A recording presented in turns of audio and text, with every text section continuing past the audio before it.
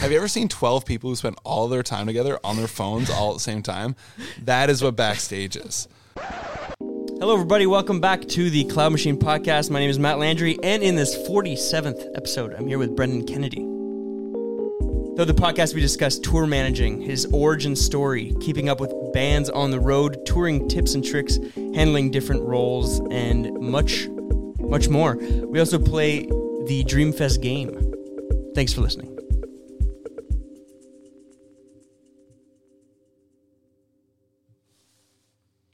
Hello, everybody. Welcome back to the Cloud Machine Podcast. For those who are new to the podcast, Cloud Machine is about the music industry and its stakeholders, meaning everybody that works in it, lives it, loves it, and surrounds it. Our goal is to shine a light on roles, people, and realities of the music industry that are often forgotten or taken for granted.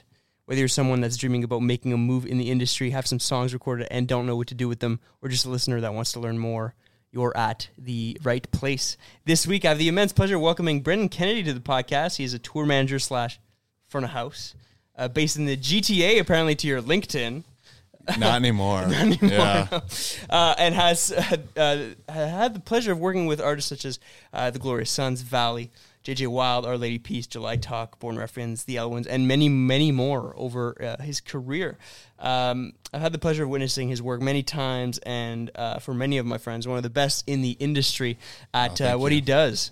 So I'm stoked to be hanging with him today. And he said, even before I press record, talking shop, just like on the bus at the end of the night. Yeah, that's right.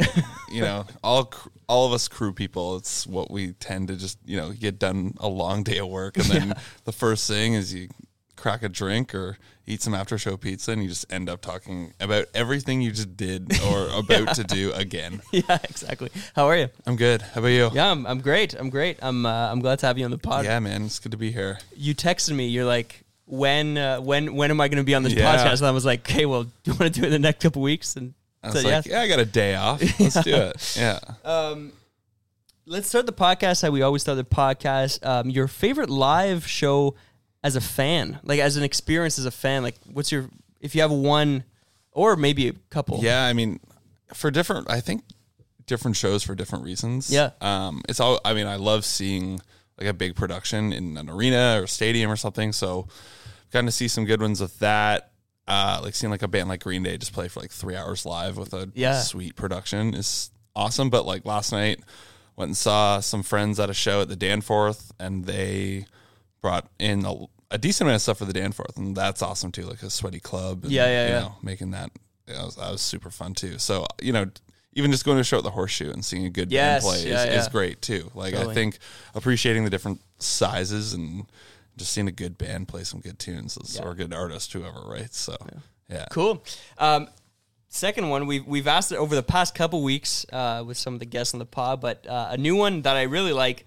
Is there a project or a tour in your case that you've contributed to so far that would best represent your work? Yeah, I think the last, like the Valley headliner we did this spring. Yeah. I think that does, because it was so much work that went into it that I hadn't really done before, especially with them. Yeah. Just planning and, I was very involved with like a lot of the, I was not that it was my ideas or anything, but I was on every Zoom call for every piece of the stage, every part of production. So, and tour managing all the logistics and stuff. So that one was really rewarding because it was like their first time doing a tour of that scale, and like I know how much it meant to them to do it to the level that they wanted to do it at. So I think knowing them as long as I have and it meant a lot to all of us that we were all so involved with it, which is good. It felt really good. Yeah. Were you brought on as a production manager as well, or was it just like... I think just in the natural growth of the band, it's like I was a tour manager and front of house. Yeah. So, and we didn't really have a quote-unquote production manager. Yeah, so totally. I just handled most of that. Between John, their LD, and myself, we kind of knocked it out with like all the ideas. And the band themselves, of course. They're very involved. So, totally. Yeah. Fantastic. Yeah, that was a good one. The next where we go to next is like a more music business stuff. Yeah. Industry stuff, shop. Yeah. We call it industry lunch. Yeah. Like it's when we start or in a hotel or on the bus or whatever, it's like, industry lunch. So It's fantastic. I'm here for it. Industry lunch. It is almost dinner time, so I'm already getting hungry. But here we take a look at Erykah Badu's quote. Here it's music and music business are two different things. Now, in your case, I'm gonna ask you more about the live part of it. Yeah. But when you hear that, what is the first things that you sort of think about? I mean, like, it's a great question and quote. I was trying to wrap my head around this one. I mean, I guess for me, it's like the music part is the art part of it. Obviously, like writing, playing songs. That's like the art part where you get to be creative, and then the business part is like getting it from where you make it or do it and get it to where you want to be. Yeah. Whether that's, playing in front of 10 people or playing in front of thousands, it's like that's where the business takes over. I don't know, that's probably a cookie cutter answer. But no, it's great. I mean, like, I try to keep it simple. So, yeah. Well, we haven't had that many like crew people on. Yeah. Quote unquote crew people. Yeah. And I think for me, the most interesting part is like, where is there a differentiation? Do you see the art part that you're saying, or is absolutely. How do you divide that art versus music business? And what would technically be music business in your day to day? Would you say? I guess the music business side of it is like for tour managing. I guess would be getting the routing, getting contacts to start advancing. Yeah. All that stuff is the business side of it. And then the artist part of it is the music part of it. Like right. That's my goal of a TM, front of house, whatever the role is. It's like they get to do the music part of it, and and myself and others will take care of the business side of it. Like They shouldn't have to worry about it. Although in this day and age, that's very difficult. Yeah. But yeah. On the art side of things, do you feel like a responsibility when you're at front of house, like in regards to like, okay, I'm hearing what everybody else is hearing, and they paid for basically the work that I'm putting in. Yeah, absolutely. I think that's a part of it for sure. I like to my goal is to make it sound as much like the record as possible of what their vision was with the record, but also make it sound like a giant show. So you know what I mean? Like it's a hard line to walk sometimes, but using effects and making the drums might sound that big on a record in a song, but like when you're in a giant room, you want to feel that kick drum, and you want to hear that snare drum really like hitting you hard, or the vocal or whatever. So I think front of house is probably the most, between like lighting and front of house as far as like crew jobs. I think it's like those are the places you get to be pretty artsy with it. And I'd let that part of my brain work. Totally. Here I'm going with, where do you think the industry is going in regards to like your day to day? Do you feel like there are developments there? Do you see any big changes coming in that could affect sort of your role as a TM? I mean, I think with that side of it, there's obviously going to be developments with apps and stuff like that make your job easier. But as far as the like core of it, I don't think so too much. I think it's same. Like it hasn't changed too much in the 10 years I've been doing it. So I can't see it changing too much from a tour manager side. I mean, mixing side, it changes all the time, different technology, different consoles coming out, different, plugins, whatever it may be. So different, being able to use certain plugins on different desks, it's constantly changing. But from the TM side, I don't really see, like, other than just new technologies making things easier. I don't really see anything like that's going to really change the game on that side of it. Yeah. Have you seen like some big apps or tools like lately that you're really interested by? I just stick to good old Master Tour. That's the one that I use. I mean, I've seen other apps come out and managers are like, hey, try this one. Totally. For whatever reason, and I still just end up going back to Master Tour. I know it well. I've used it for a long time. So and it seems to be the constant of what people in band, especially experienced bands, like it because they've now learned one tool. There are other good ones, though. I've seen other good ones, but that's what I've been using. Shout out. Send me a t-shirt.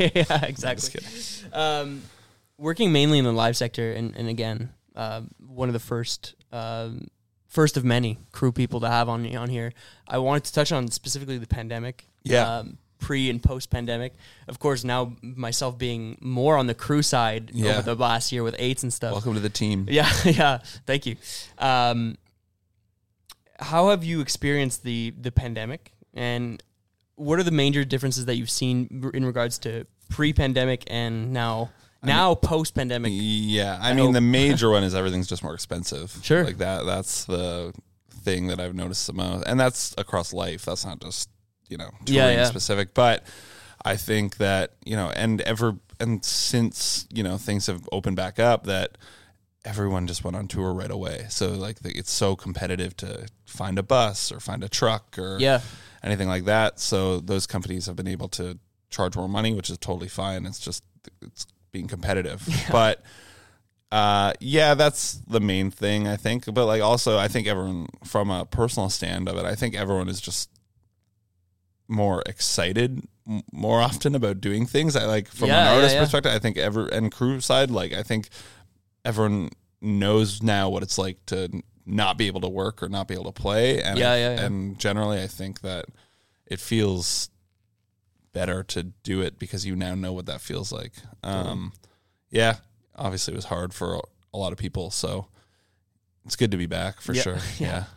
What about that industry turnover? I hear a lot about that's a big one. Just like see a lot about or see people rather sort of like retiring from the industry. Yeah, that happened a lot for sure. And I think it's like good and bad in some ways because you now have all like these people that are somewhat experienced that are getting opportunity, which is great. Yeah. But then there's nobody to fill the role of like new artists that need that, front of house person or merch person or whoever, but because they have now jumped up because older people have left or whatever. Totally. So it's like there's now this hole that like people need to start like getting work. Yeah. So that's been a challenge for art, like a friend's artist and stuff. Like even just a friend playing again like Horseshoe and need a front of house person. I'm like, everyone I know is on tour. I don't know who to tell you, totally. like, who to reference to you. So So for the people listening, I mean, there are roles and needs in the industry, especially on the live side. Definitely. So get your boots on or whatever. Exactly. Now going to the origin story here. Yeah. Please tell me about sort of where you grew up first. Yeah, so I grew up in Brockville, Ontario, which is in between Kingston and Ottawa pretty much. Yeah. Like an hour from each. I grew up playing in I started playing guitar when I was in like grade school. I was in lessons with my brother. Yeah. And he practiced and I didn't. So the teacher was like, I can't teach two things at once. And so I didn't get like kicked out of guitar lessons, but it was basically my parents were like, we're not sending you to two different time slots. And around that time too, I didn't really have that much interest in it. And I was getting into like music class in school. It was probably like around grade 5 or 6. And I wanted to play drums. So I started playing drums, and my parents are big music people. Like my dad has a massive record collection. Like they've been taking me to shows since I was a kid. So they're like, play drums. And I started playing drums and then, started bands and did the whole high school band thing. And then our band, like I was always the tour manager, booking agent, et cetera, of my own bands. Like I took it really seriously from a very young age, probably to my bandmates. Like weren't always like, hey, we just want to be teenagers, and I'm just like band. Yeah.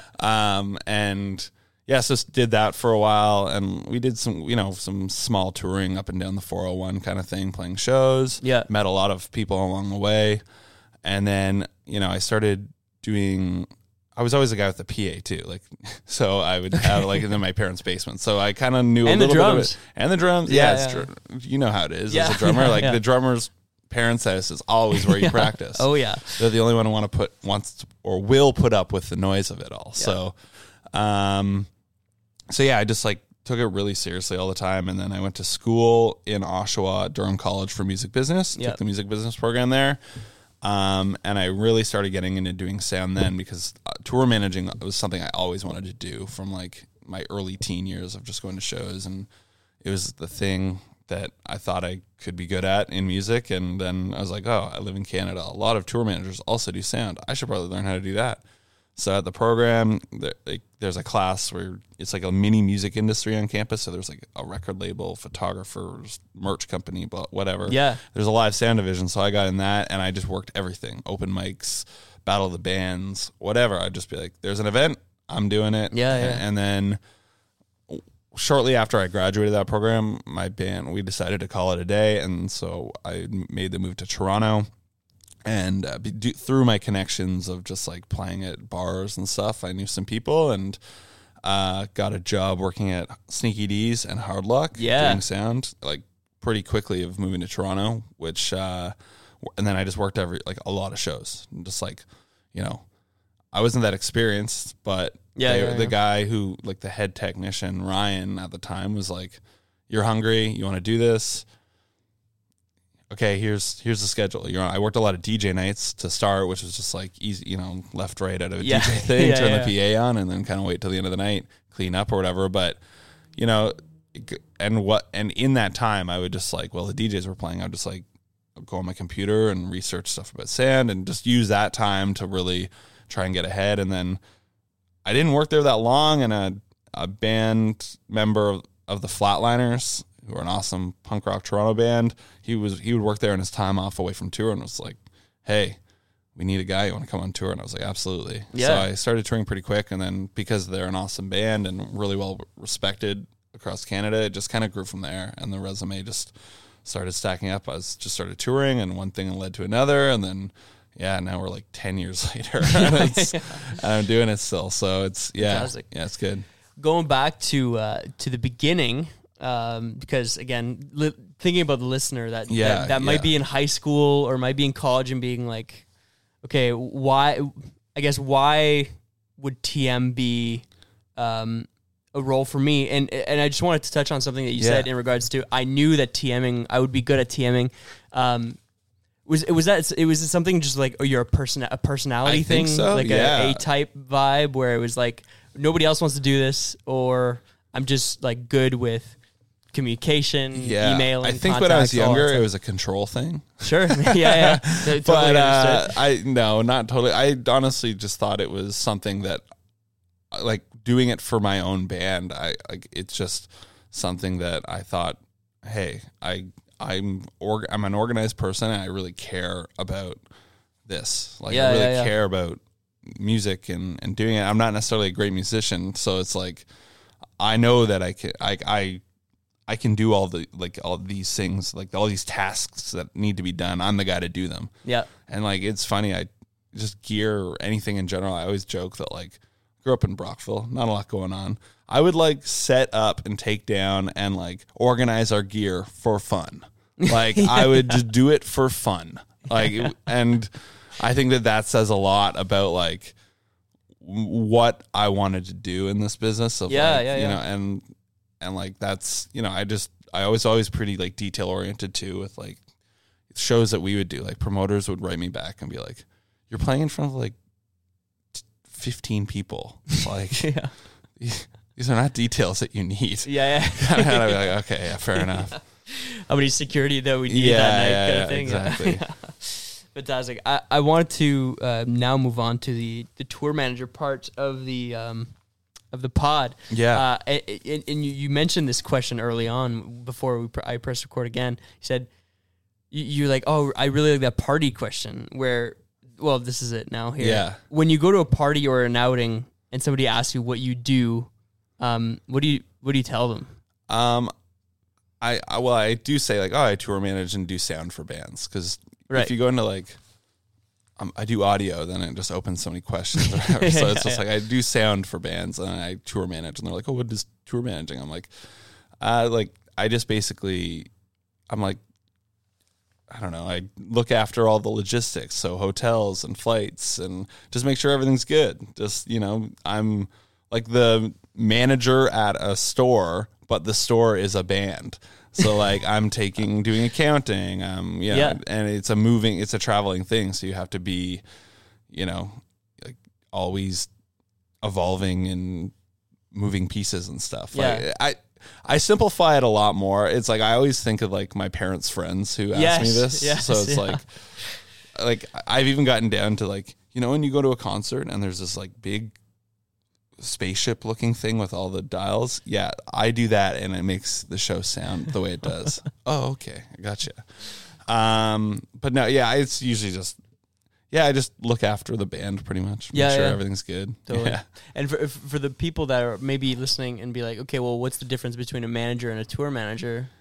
What would you say to that? I take care of things on tour. They take care of things at home and more business oriented. So like albums and, you know, streaming and getting the tour off the ground. Once the tour is off the ground and actually on the road, then I take over in partnership with them. Like, I mean, I'm still working a lot every day, talking to management about, you know, like just making sure we're on track budget wise or making sure, you know, like certain logistics that have to be taken care of, whether it's, you know, radio team passing on, you know, radio visit schedules to management, passing it on to me making sure it works with our daily schedule. Like that is, you know, I'm working in tandem with management is how I see it. I'm just the boots on the ground. Totally. Yeah. And so now going through this role here with the Flatliners being your first like on tour job. Yeah.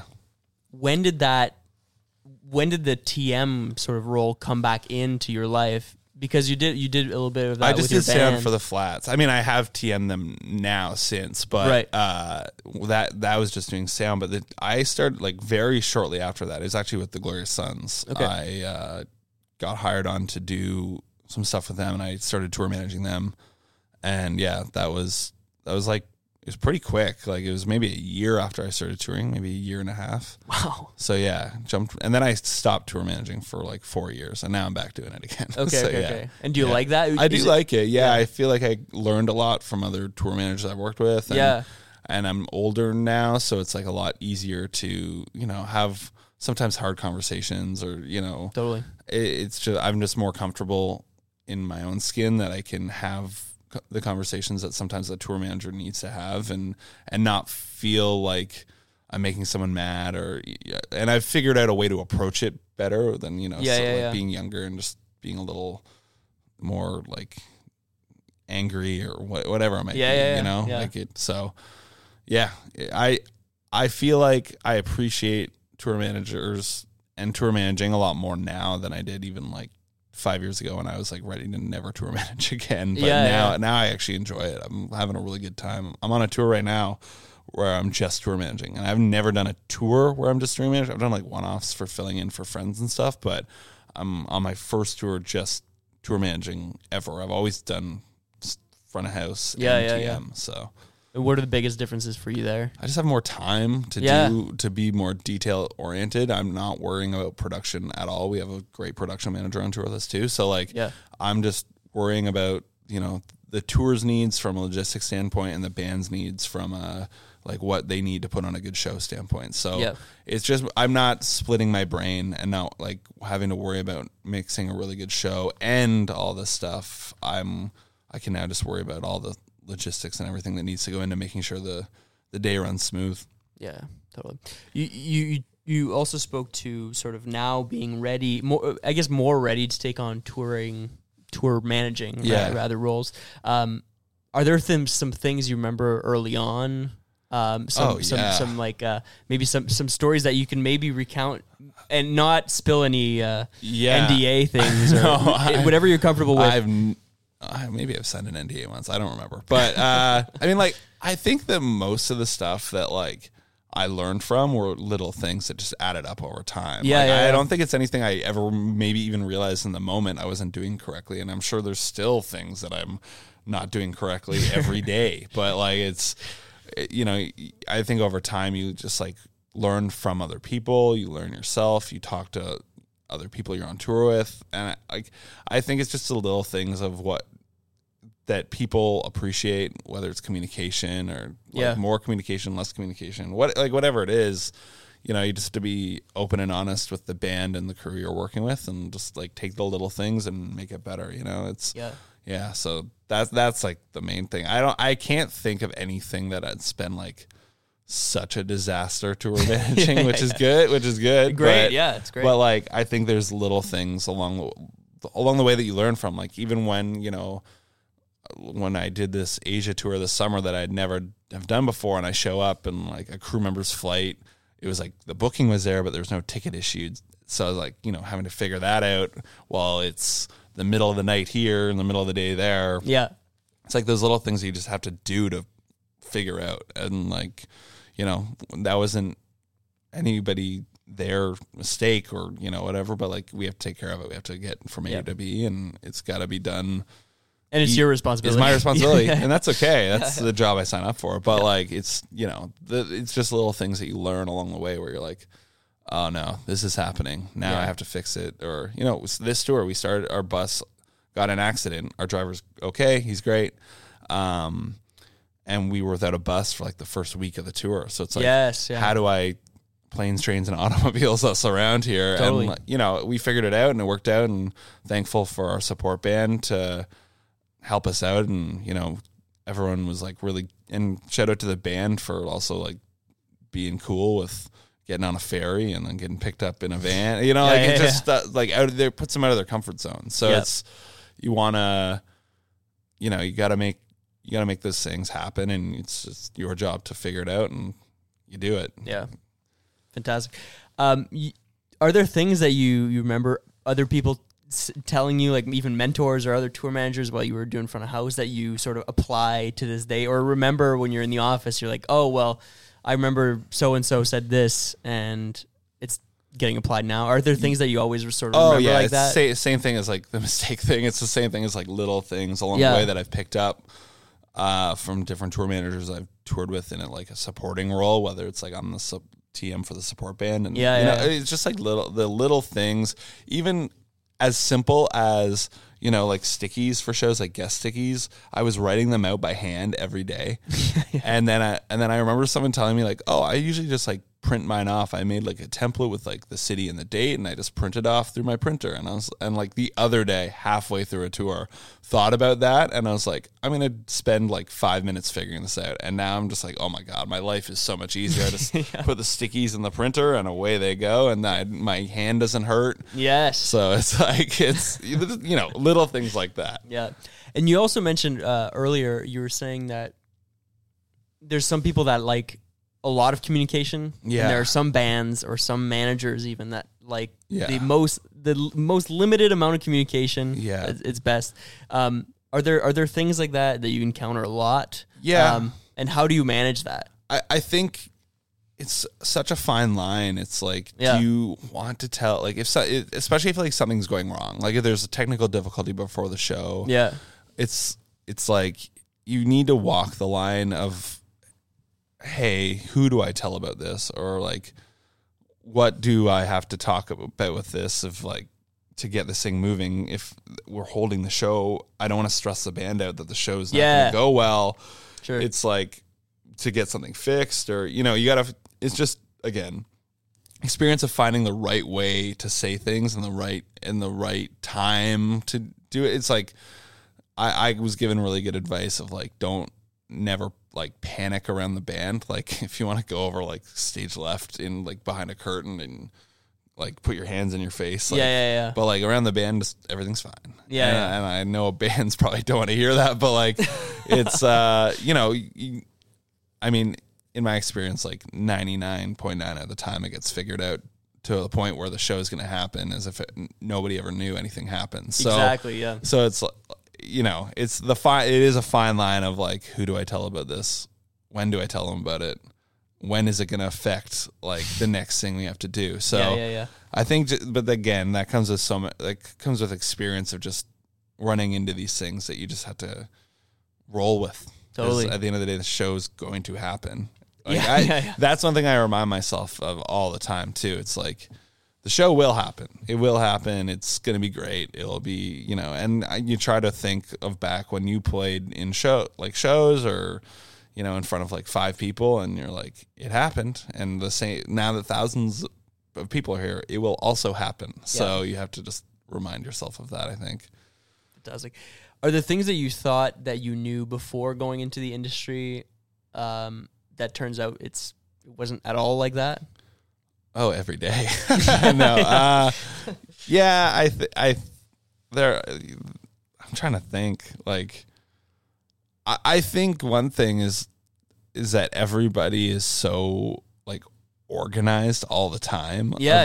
That's one thing that I thought, like, Yeah. like it's like, oh, this thing is a machine that just moves along so easily and well. Like nobody talks about it's just here's A, B, and C, go do it. But it's like, no, like there's so many conversations that happen. There's so many people involved. Like I never, especially working with like major labels where it's like there's doing like an album release party. There's so many moving parts to that I never thought. I would just be like, oh, it's like putting a show in a room. It's like, no, there's just so many little things you wouldn't have never thought that needed to be discussed that do, but you just didn't think about it, Yeah. Are there still things that you come across? And I mean, we're always learning. Yeah. And especially as a TM, every day is sort of different. Yeah. Are there things that sort of come across your desk every single day that's always different? Yeah, I think so. Like, every day is a thing. Like, whether someone in the band's feeling a little sick, you need to send the runner out for this, or if someone, has a bunch of family coming and maybe they're a little older, you need to set up a spot like where they can sit down and watch the show, or like, it's just so many things that just, hey, can we do this? Yeah, we can do this. Like, or, there's every day it's touring is a funny thing like that. It's the same day, but different every day at the same time. It's like you're doing the exact same thing you did yesterday, but in a new place with new things and new people, or the same people and new people. So that brings challenges to its own too. Like something you do every day, like a security meeting or something, you might do it in front of the supervisors in front of 4 people, or you might do it in front of the whole team where there's like 40 people or something at it. So it's just like little things every day that keep you on your toes to do it. But yeah.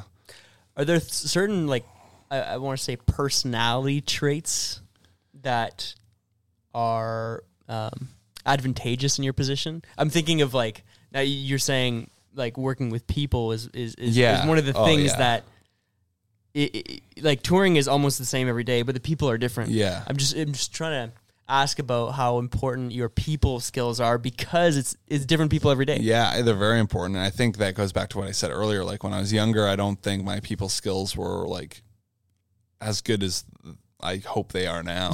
Yeah, sure. But I think it just comes with time. Like I think that's very important. I mean, you're dealing with all kinds of people, whether it's the promoter rep, runners, security, venue staff, whoever it might be. So you have to be, but you also have to be able to like be efficient with time and speaking to people and not come off as a jerk. Like I think that's such like a balance that a lot of tour managers can face sometimes, of like being efficient.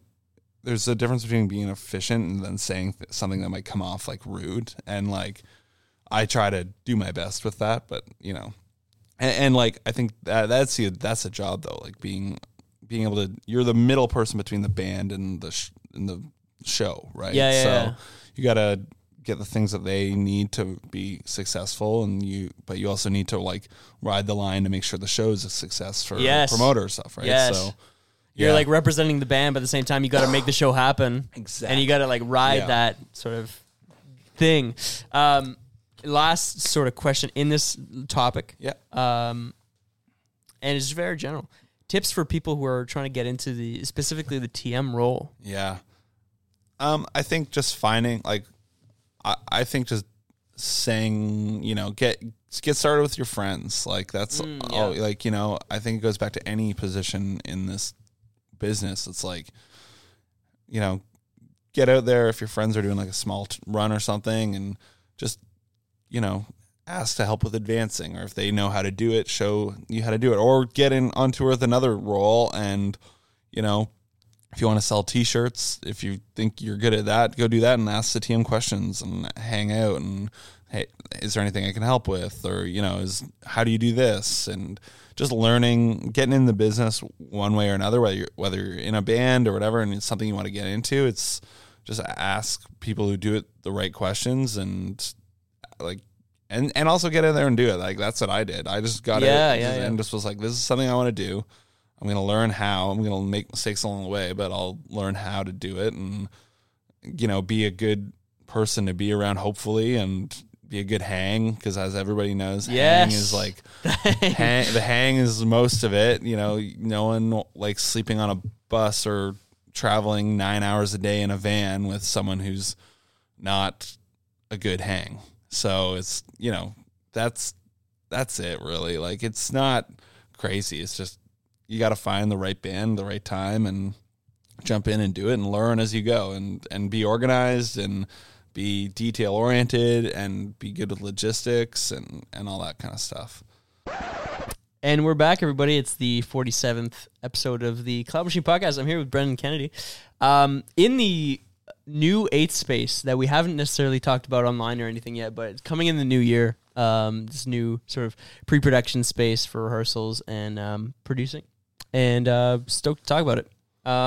Anyway, we're back to talking about touring, tour managing specifically, and front of house stuff as well. Yeah. The next question here in the touring segment is how do you go about preparing for a tour? It's a very general question. For in your position, are there key elements to consider?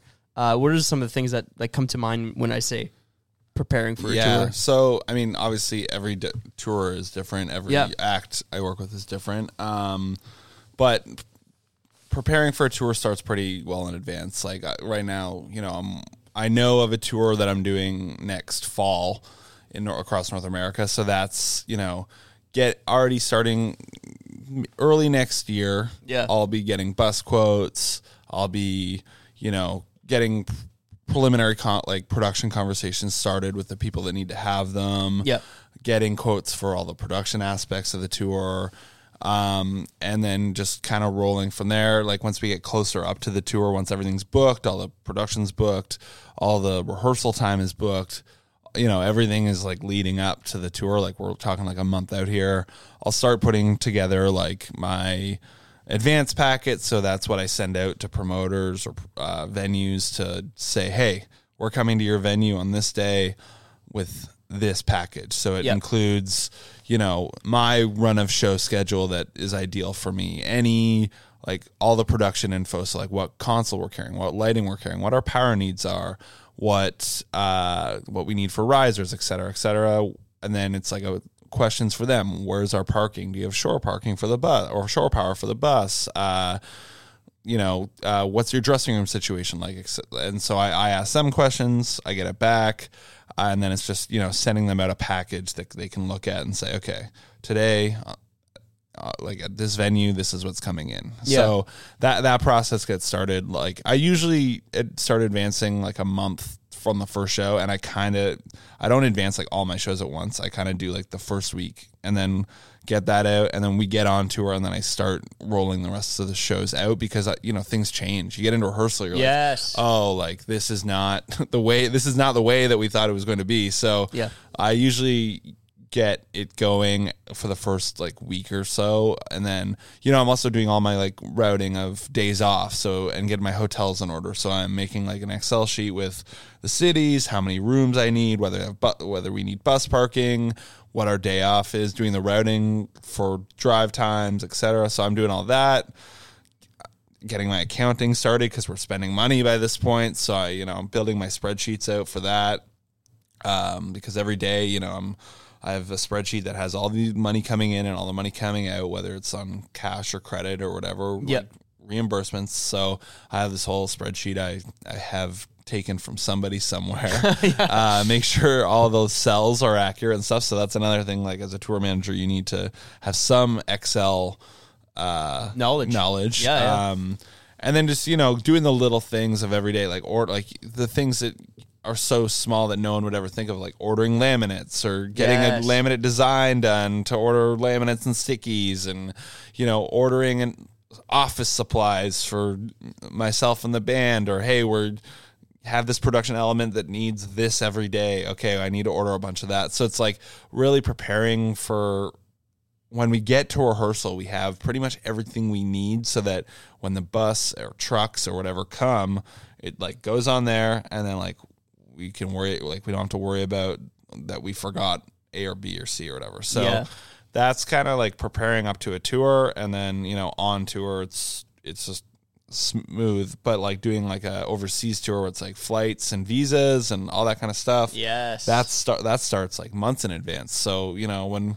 I went to Asia end of July, I started planning that tour in April with promoters and stuff of like, okay, these are the visas you need. You need this much time to get your passport away to whoever to get it back. So like, you know, I joke with the band about like those 7 shows were so much harder than like 27 we did in North America, you know, like, so it's like, it depends on the tour. Like it starts at different times. Like, I mean, also if you work with one band consistently, like you're always, you know, I'm planning the tour for February, but I'm also thinking of the tour like, and as we get into January, then I'm starting to think about the tour in June already. Getting ahead of it. And, you know, I'm doing that on tour constantly too. Like I'm working on other things coming up because once you're on tour, you're taking care of stuff every day on that show, but there is a lot of like downtime to start, you know, sitting in my office or production office or whatever. So I'm like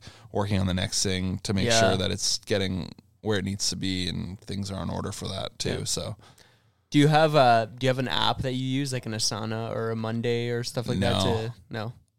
It's all on the brain, baby. Yeah. I should. I use like calendar, like my calendar on like my computer a lot for that kind of stuff. And I use Master Tour actually a lot too. So like I'll put in like the dates in the Master Tour, and I'll write in the notes section of like what I need done for that. Or there's a tasks section that I use that I can like go in and like if I'm before, like when I'm starting a tour, it's like, okay, the advance, the bus parking, the whatever needs to get sorted for this. So I'll use that. But most of it is honestly just messy notes that I leave around my house. And my fiance is like, clean these up.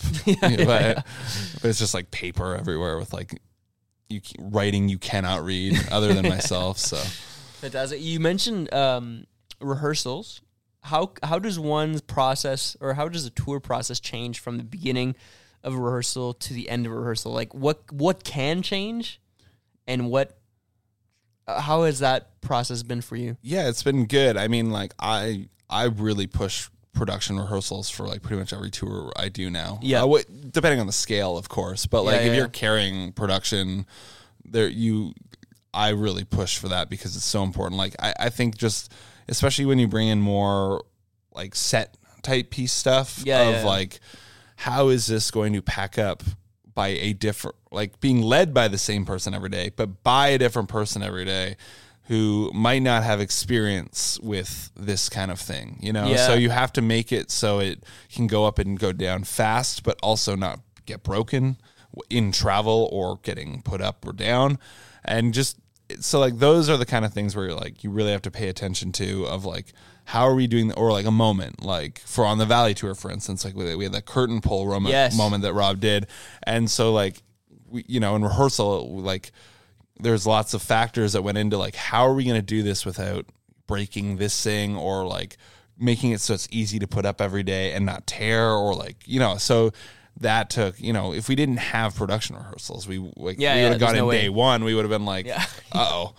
So it's like, those are the like things that you really need the time to work through. And like things change all the time. Like we changed the stage setup from the way that I advanced it the first week of the tour because we got into rehearsal. We're like, oh, this doesn't work the way that we thought it would on paper. So let's rethink it now, and we'll drop a new stage plot or whatever we need to do to get out to promoters and stuff. But yeah, it was, little things constantly change, whether it's like how we're running wireless back to the, you know, we took it out of their rack that they own and put it in a new rack. So how are we going to run it into, like, it's constantly just like, how do we do this the most efficiently and that will work the best? So it's, it's a lot of things change, but that's why you need that time. You need prep time for consoles and stuff. You need in the shop, and then you need to get it to rehearsal, and then things will still change. So Fantastic. Yeah. Yeah, I'm looking at my my question sheet here, and we're answering a lot just by Cool. just by chatting. Collaboration with artists. How closely do you work with artists during a tour? And what's the collaborative process like? Just touching on again rehearsals, because from my experience, there's like creative ways of doing stuff. But if it doesn't work logistically, it can't happen. Yeah, it's always a hard conversation. Yeah, exactly. And you mentioned the curtain specifically for those who saw the tour. Rob from Valley sort of pulls a curtain down, sort of, I don't know, near the middle of the It was the like show. the start of, it was like the third song. Yeah, okay, you yeah. have to- and we had this like arch that had like mirrors on it and a bunch of lights and stuff. So it was like a reveal of like another structure kind of thing. Yeah. So So again, the things like that, sort of creative ideas, that go into a tour or just go into an artist's process that sometimes it just can't work on tour. Do you have any other examples of that? And how do you approach sort of those things between not necessarily art and business that we were talking to at the beginning of the episode, but art and logistics rather? Yeah, it's sometimes a hard conversation to have because like it's like artists want to do sometimes do things that are a really cool idea, but it's like, yeah, you have to, like I said, you have to remember that like this goes up and down every day. Sure. So it's like, it has to work up and down every day. And it's like, so that's the hard conversation. But I think that like compromise is a good word to use because you usually ideas can come from like a spot of like, oh, that'd be really cool. And then like, you know, somebody like me has to be like, yeah, that is a really great idea, but like we need to think of how it can work in a way that will work for the like to be on the road and work well. It's like it can't be one of those things that works half the time. If it's a part of the show, it has to work as part of the show. So it's finding a compromise of balance of like, okay, if we did it this way, that could work. Like, okay, now we're getting somewhere. It's just like, you know, bouncing ideas off to or changing the idea slightly to be able to work so it will work. But it is sometimes a hard conversation to have. I don't have too many examples of that. But like it's just a lot of compromise and talking ideas out further with somebody who has the production experience of like putting shows in rooms, but also having someone with a great idea who like might not like. Sometimes the people like me, I'm not always like a great idea guy, but I will take your great idea and make it so it can hopefully work in the way we're trying to make it work. And night after night. Yeah, exactly. Yeah.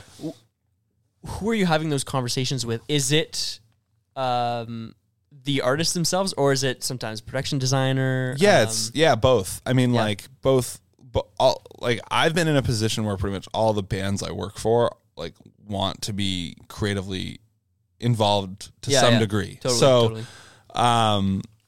Like we've done Zoom calls with production designers or you know, meetings or whatever, or phone calls, and like it like that but like most of the time it's the artists themselves with me, because like I'm not working with, you know, like giant acts where it's like all coming from like it's like a production manager and a designer working on it together. It's you know, the guy who's mixing the show is also on the Zoom call with the LD and the band kind of thing. So but it's a lot from the band for sure. Not yet. Yeah. Yes. Not yet. Technology and touring. How has technology changed the way that tours are managed now? Are there specific tools or apps that you find particularly useful? I mean, we already touched on this with Master Tour. Check out Daysheets if you haven't checked out Daysheets. Are there other things, not necessarily maybe from a TM perspective, but just tools that are sort of changing your life? Yeah, I can't really think of obviously in the merch world, like At Venue has changed the game quite a bit. Sure. Like that's made things really easy. Like I don't have to like chase a merch person for settlements or something. It's like it comes directly to me, so I can pass that on to management, et cetera, et cetera. So like that's a tool of it. Like I think there's just lots of I hope to see more that can help, but like it's sort of like Google Maps. You know, I use a lot of Google Maps for like drive times and stuff. And like even, you know, like if I don't get the necessary like documents from the venue of like parking and stuff, it's like I can go to Street View and just like screenshot it and drop it into Master Tour so my driver knows like park between this yellow marker and this red marker, you know, like, or this is a parking lot from the aerial view of Master Tour, like here. So I don't know, just stuff like that. But there's nothing like that I can think of other than like Master Tour day sheets or something like that, and then like just using Google Maps or Excel or something, like a program that already exists to your advantage. Yeah.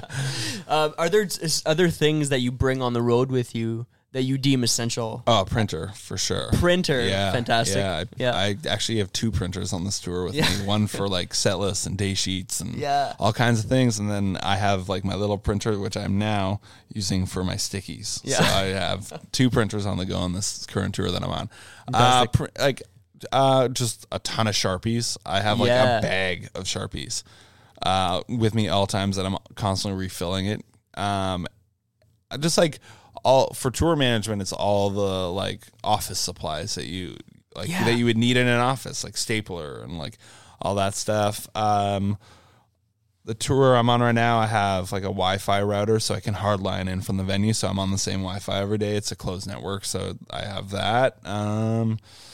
I don't know, just radios. Radios are great to have to communicate. You know, everyone has a cell phone, yes, but asking for Matt over a radio is much easier than pulling your phone out and texting him, and then he might not even check his phone. So yes, that's right. Radios are great. Apple Watch, I only wear on tour. I don't wear it at home. I got it strictly so I could see who is texting me, whether it's my hockey group chat or someone on the tour. It's nice to know if it's an immediate reply or not. Very Alex DeMauro. Yeah. Shout out Alex. The Apple guru. Here's a question for you, and I mean, it's very important to me, and I think it's very important to you, especially being a newly fiancéed. Yes. Congrats, by the way. Thank you. We were recently at the same show for the Noah Khan show. Yes. When they're in. Yeah. Now, let me ask you specifically about this. How do you maintain a work-life balance on the road, especially with with your fiancée? Yeah, no, I mean, she's great. Like, she's incredible. Like, when we started dating and I was touring, of course it's hard. Like, you meet someone who's lives half of their life in a new city every day. That's going to present challenges, but I mean, she's been great, and she knows it's what I wanted to do like my entire life. So like, and she comes from like music too. Like, she works on radio, so that's how we met. So we met at a show. We've been to so many shows together. She's come on tour before, and like that was one of the things that, like, she came on tour and was like, "Oh my God, this is hard." Yeah, like sleeping on a moving vehicle is extremely difficult. And you guys don't get a lot of sleep. How do you do it? So just her having that experience was great, because she realized like, oh, this is some tough stuff that you guys do. So, but no, it's great. Like, but the part I have with her and friends, it's like you miss out on a lot. You know, she goes to a lot of like friends' Christmas parties and stuff. Yeah. No, everyone else's partner's there, but I'm somewhere. Totally. So even missing out on friends stuff. Like, a lot of my friends get together through the summer. If it's on a weekend where I have a festival, it's like, well, this is, I have to go work somewhere, you know? So that's the hard part of it for me still. But like, I think everyone in my life who knows me well is like, this is all he's ever wanted to do. They get it. Like they're great. Everyone's great about it. And that's great. And like, it comes with its benefits for them too. I get them to some cool shows. I get to have a good night out with their friends. Actually, like, this tour has been great because like it's across Canada, and a lot of my friends from elementary school, high school, college live all over Canada now. So it's been great to like see them, and they don't get to see a lot of their friends, every now and again. Like, one of my best friends lives in Vancouver. I see him more than like a lot of other friends because I'm in Vancouver all the time. Yes, yeah. So it comes with its things too, where like, or I have a friend who lives in the UK, and I see him if I go over there. So it's like, it's good in that way too, where like you get to connect and reconnect with old friends that you might not get to see that often if you didn't travel to where they live. So totally, it has its benefits too. Do you have any tips for, or just like practices that you do with your fiance or just family members that are just like, that just have helped or that you've developed like throughout the years of doing it? Like for myself, I know even just 2 years ago, I'm better now at like just connecting than like. I'm still horrible. Okay. I'm still horrible. Yeah. Okay. I'm like, I'm not a big like text guy unless it's like short. Like I'm not a big like like constantly texting. I'm just so, but I don't know. It's like all about the little things of like sending funny photos or sending like, we have a dog, so like sending back dog photos or whatever. So stuff like that, the little things that like keep us communicating at least. It's like, it might not be like an hour-long phone call, but like it might be like 5 minutes here or there just to say, hey, how was your day kind of thing. But and friends, it's like, you know, I think as everybody knows, I'm a massive sports fan. So like with friends, like my brother is also a big sports fan. So like, and a lot of my friends are. So a lot of conversations that I have on tour revolve around sports. It's like, that's, especially when like playoffs roll around, it's, you know, it's, so that's kind of where I keep my like life balance at home. It's like, talk about the game. And like my rule on a day off is if there's like a Leafs game, I'm watching it on a day off. I don't care if we're all out to dinner, I'm watching on my phone. And I'm sorry, I spend all my time with all of you. I'm sorry if that's disrespectful, but this is my one rule I have. Yeah. I remember seeing pictures of you guys in the spring on lawn chairs. Outside, out in Florida. Watching the games. Yeah, and there's a video of me going absolute ballistic on the bus, which is, I still watch that every now and again just to feel something, you know. Like, but no, that was a lot of fun because, like, you know, everybody know, like, that's one thing, music. Two, the Leafs. Like, that's like, ask two things about me. People say, oh, he tours a lot, and music, and then the Leafs. I'm the same way about the Habs. So everybody, if you keep watching, there might be some dust up here. A couple things here.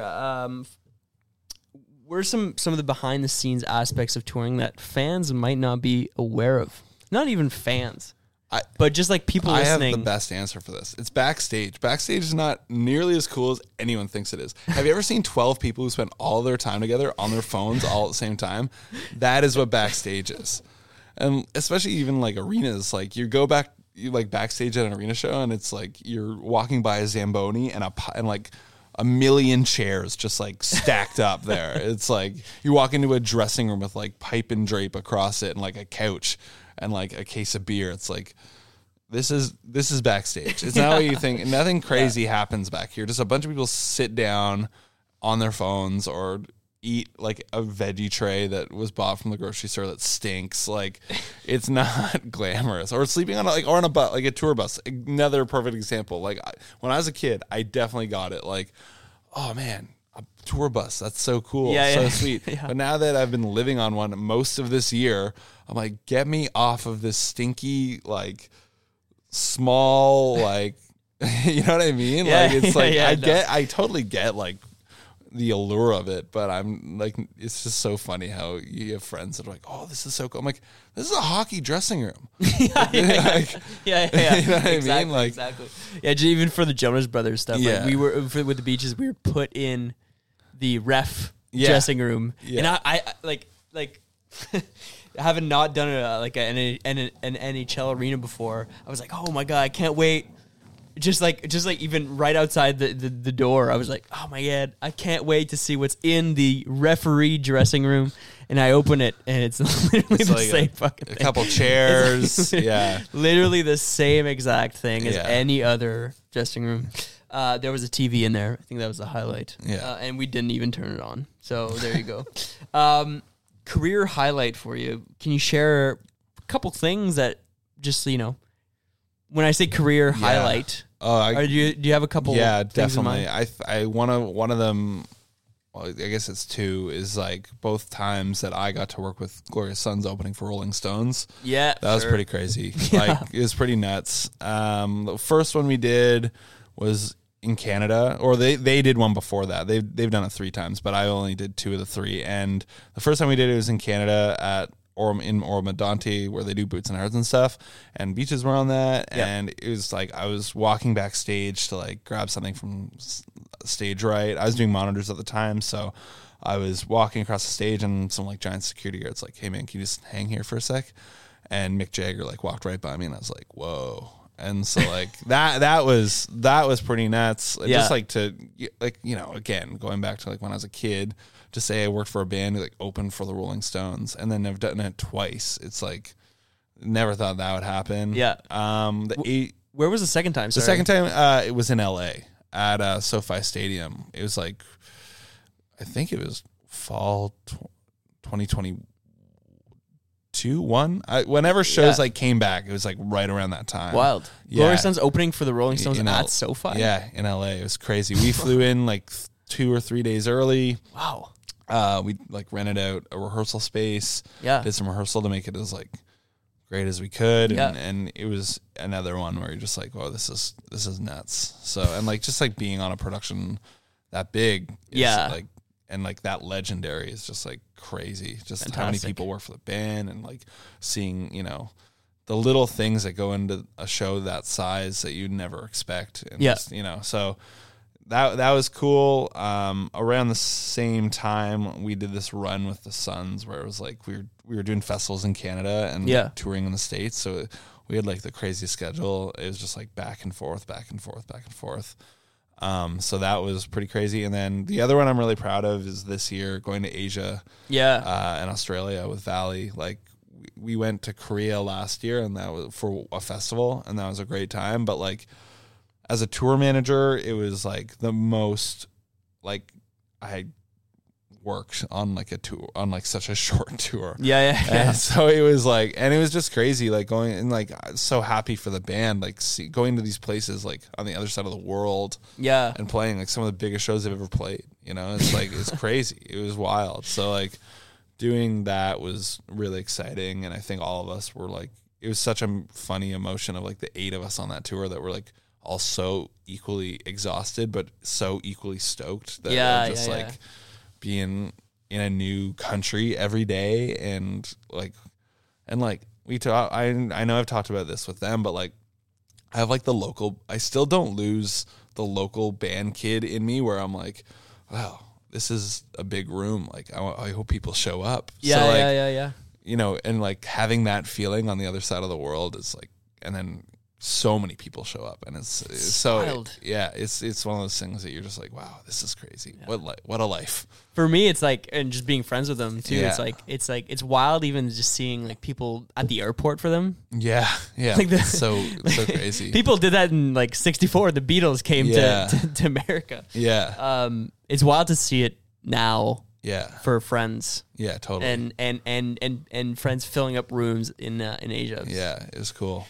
Very wild. Going now to more of a future thing, and without breaking any NDAs or anything like that, are there some things that you're looking forward to personally in the next like year or so? Yeah, I mean, I think there's some touring opportunities that are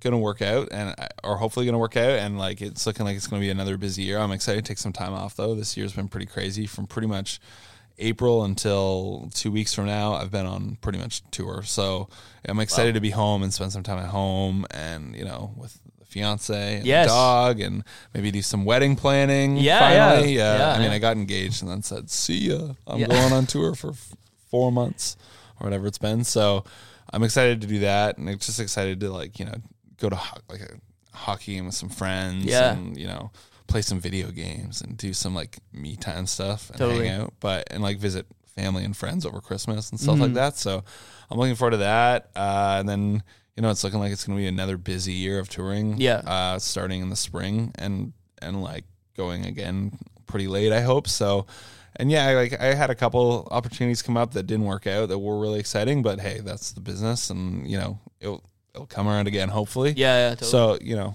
those are. But yeah, just as of right now, I'm like really looking to to finish the tour that I'm currently on strong.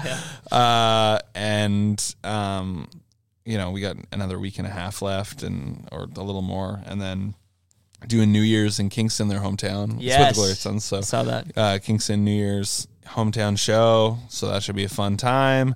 And then a couple shows to start the next year. And then, just going to keep it pretty chill though, I think. Do you have a day for the wedding? No date Not yet. We gotta. It's great. We gotta That's talk fine. about it first. You got to put it in master tour. Yeah. Exactly.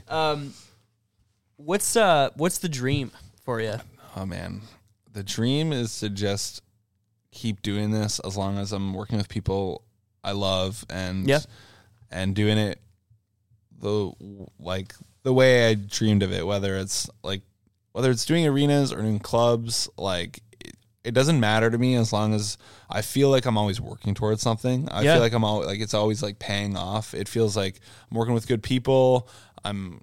These shows matter and I'm, making good money, you know? So it's as long as I can check some of those boxes off, I'm going to keep rolling. And I don't know if there's ever always a world where I'm going to be on the road, but when that time comes, I'll figure it out. I mean, there's, I have interest in management. Eventually I have interest in, production from some perspective, doing something, I'm not going to leave music. I don't think I'm dug my hole too deep. So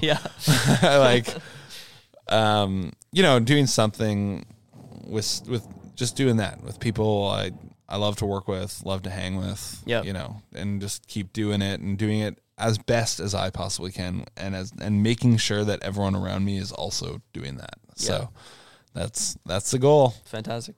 If you had to restart your journey with the knowledge that you have now, would you do anything differently? I don't think so. No. Yes, I would. Of course I would. Those early touring days, I would have made far less mistakes, but that's part of it though. I don't think you can, if I wouldn't have made those mistakes, I wouldn't have got better at doing it. So there you go, I don't think so. I think it's worked out exactly. Starting this tour, I was it was interesting because I had I've never only tour managed, but that's what I wanted to do as a kid. So sound just came and I was like, oh, I'm actually okay at this. All right, sweet. I'll keep doing it because that also leaves me. And then I started enjoying it more as I got to do it, and I started not enjoying tour managers more. So I stepped into more audio focused stuff. But now that I'm back to tour managing a lot, I looked at the arena on the first day of the show and was like, wow, I'm tour managing an arena tour. This is what I wanted to do since I was a teenager. So just remembering that and being okay, cool. This is going as planned. No need to regret anything, look back on anything. This is going as planned. So fantastic. Yeah. And we're back, everybody. It's the 47th episode of the Cloud Machine Podcast. We're doing the Dreamfest game with Brendan Kennedy. For those who don't know what the game is, it's basically getting a chance to look at the Dreamfest festival lineup of one night only.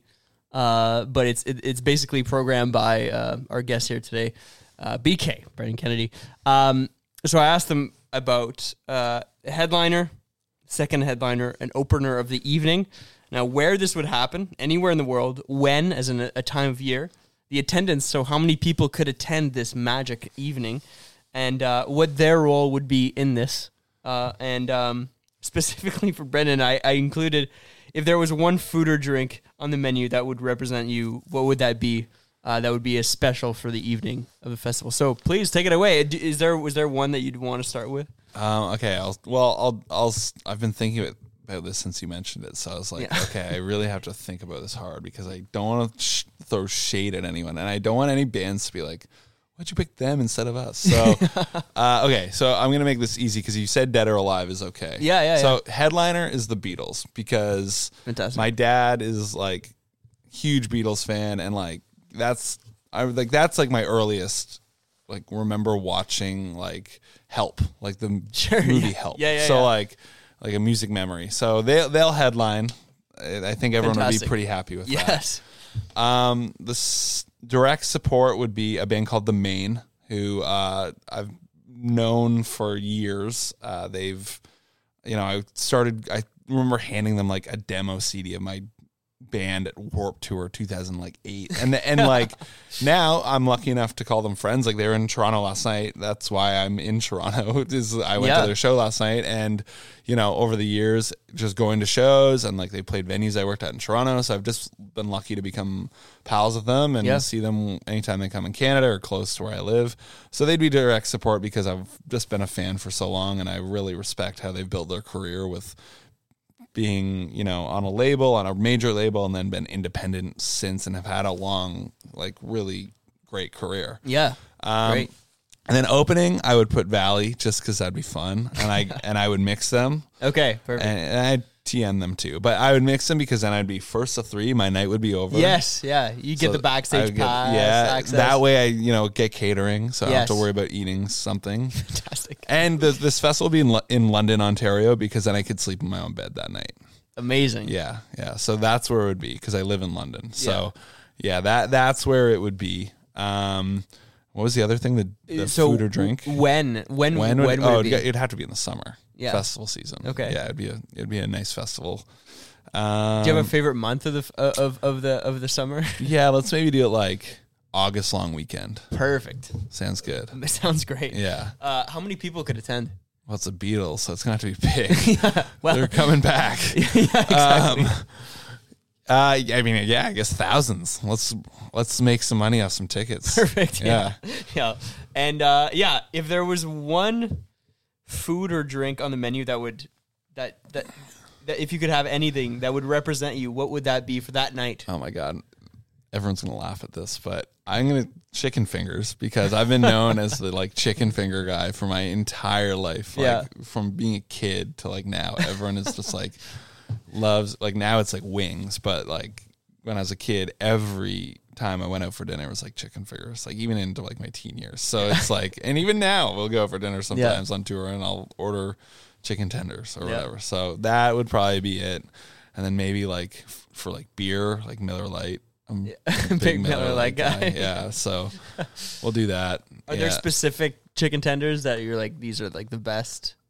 Oh yeah, there's this place in Winnipeg that makes unbelievable. I forget what it's called. I'm spacing so hard right now, but yeah, there's this place in Winnipeg that makes unbelievable chicken fingers. Yeah, I had a friend from there showed me. I don't know. I'm like just like I go for wings all the time, so I'm down for that. Like a pub with good wings. Yeah. Fantastic.